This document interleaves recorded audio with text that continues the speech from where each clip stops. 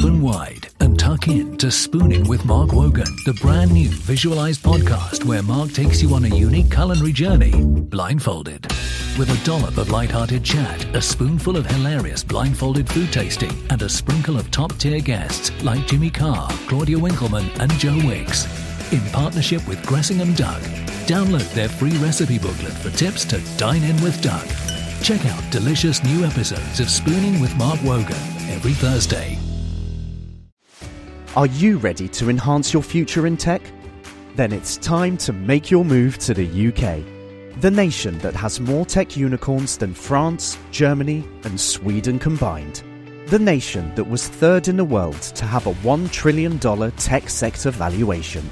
The nation where great talent comes together. Visit gov.uk/great talent to see how you can work, live and move to the UK.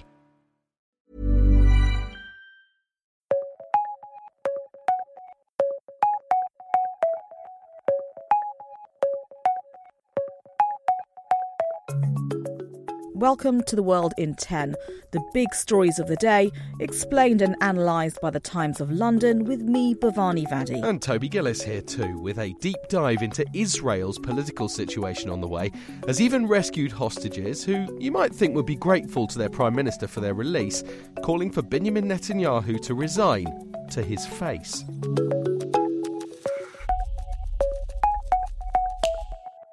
We start with some shocking revelations about Hamas's deadly incursion into Israel, as we record a day short of 2 months ago, because it's emerged that the night before it happened, Israel's domestic intelligence agency, Shin Bet, knew about the terror group's plans to attack the Nova Music Festival, but didn't alert organisers.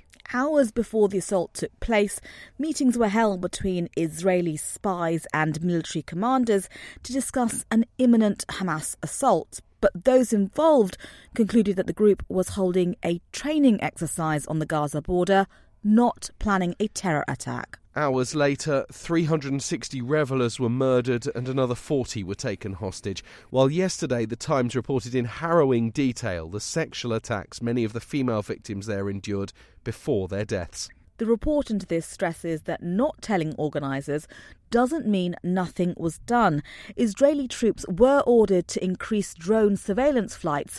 A unit specifically trained to prevent abductions was deployed to a nearby kibbutz, and 2 commando teams were alerted to the possibility of an incursion. Still, it's part of a narrative that's leading to rising anger in Israel over its handling of the war from start to present.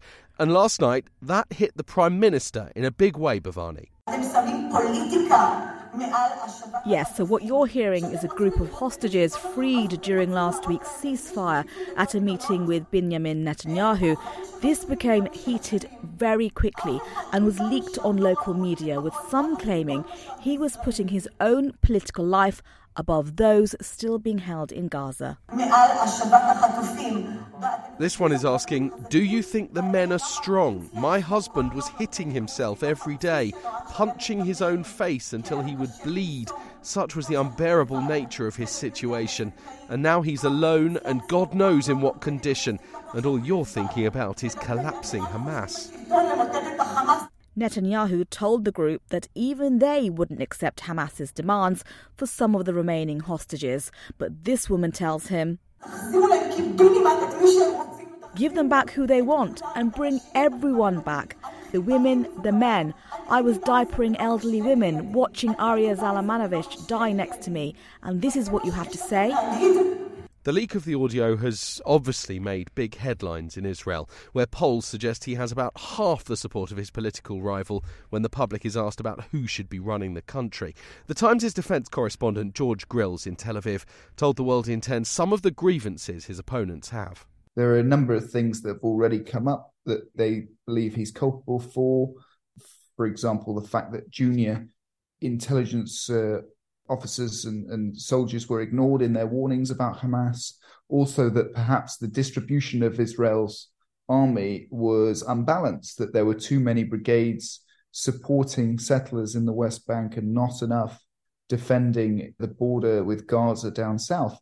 Netanyahu has said consistently throughout that the time now is not for a reckoning, that all these questions will be addressed, but only after the end of the war. Now, the bereaved families are starting to think this is just buying him time. He may not go at all. And if there's one thing we know about Netanyahu, it's that he can get out of a tight squeeze. He has proved time and time again. So the longer it goes on from October 7th, the more frustration among those who believe that he has to resign. But even if Netanyahu can pull himself out of tight situations domestically, this time there's international pressure to handle as well, with the US in particular watching the second phase of the assault on Hamas in Gaza and a requirement for much clearer measures to be taken to protect civilian lives there.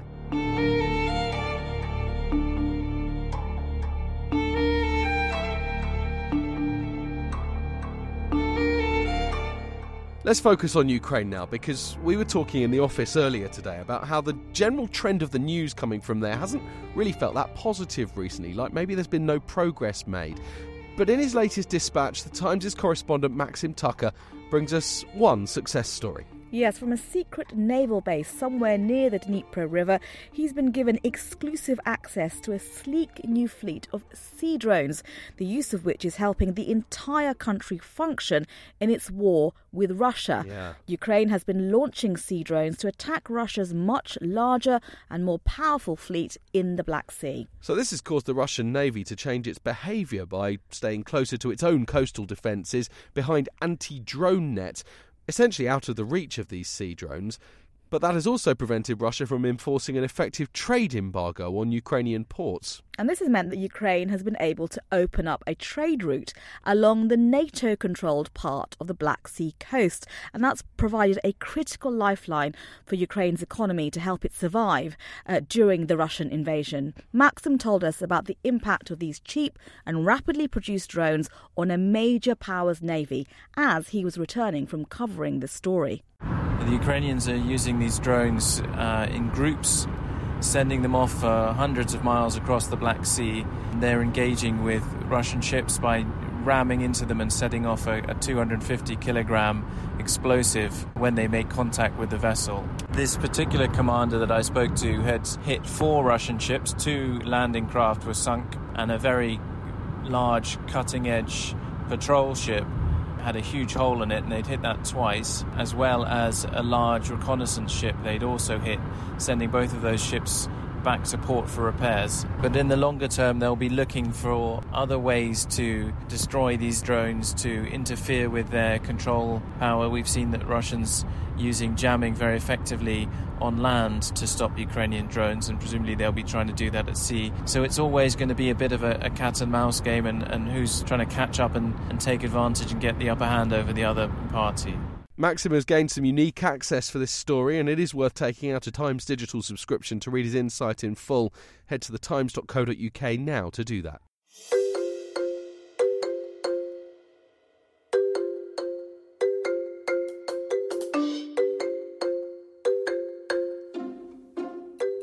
It's been quite some time since we brought Live Golf to the world in 10, but it's creating a mega stir once more, as it appears to be closing in on the signature of one of the biggest names in the sport.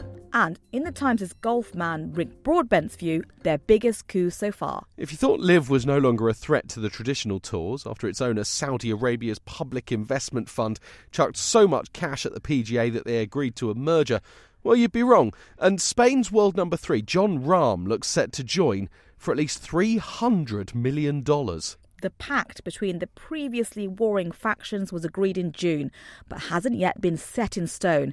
And with negotiations going on, the PIF negotiator will be hopeful that Rahm's signing will help him get a bigger slice of the overall pie. But why would Rahm go? He's previously been a major critic of Liv. For the answer in detail, head to Rick Broadbent's latest insider piece. In short, though, he felt let down by the PGA suddenly agreeing to work with their former enemy, and annoyed that they promoted him less than some other players like Rory McIlroy, Jordan Spieth, and, of course, the great Tiger Woods.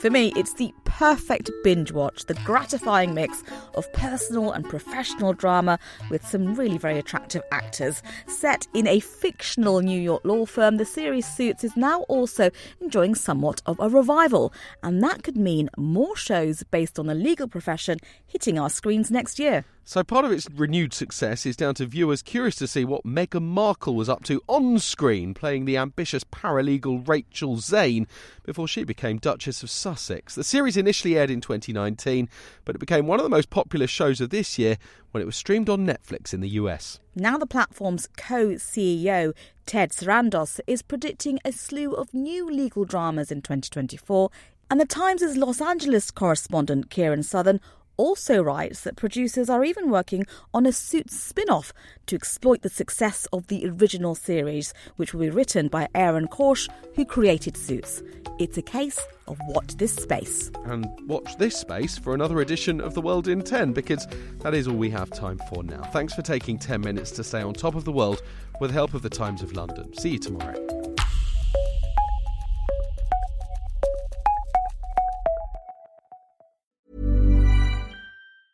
Open wide and tuck in to Spooning with Mark Wogan, the brand new visualized podcast where Mark takes you on a unique culinary journey, blindfolded.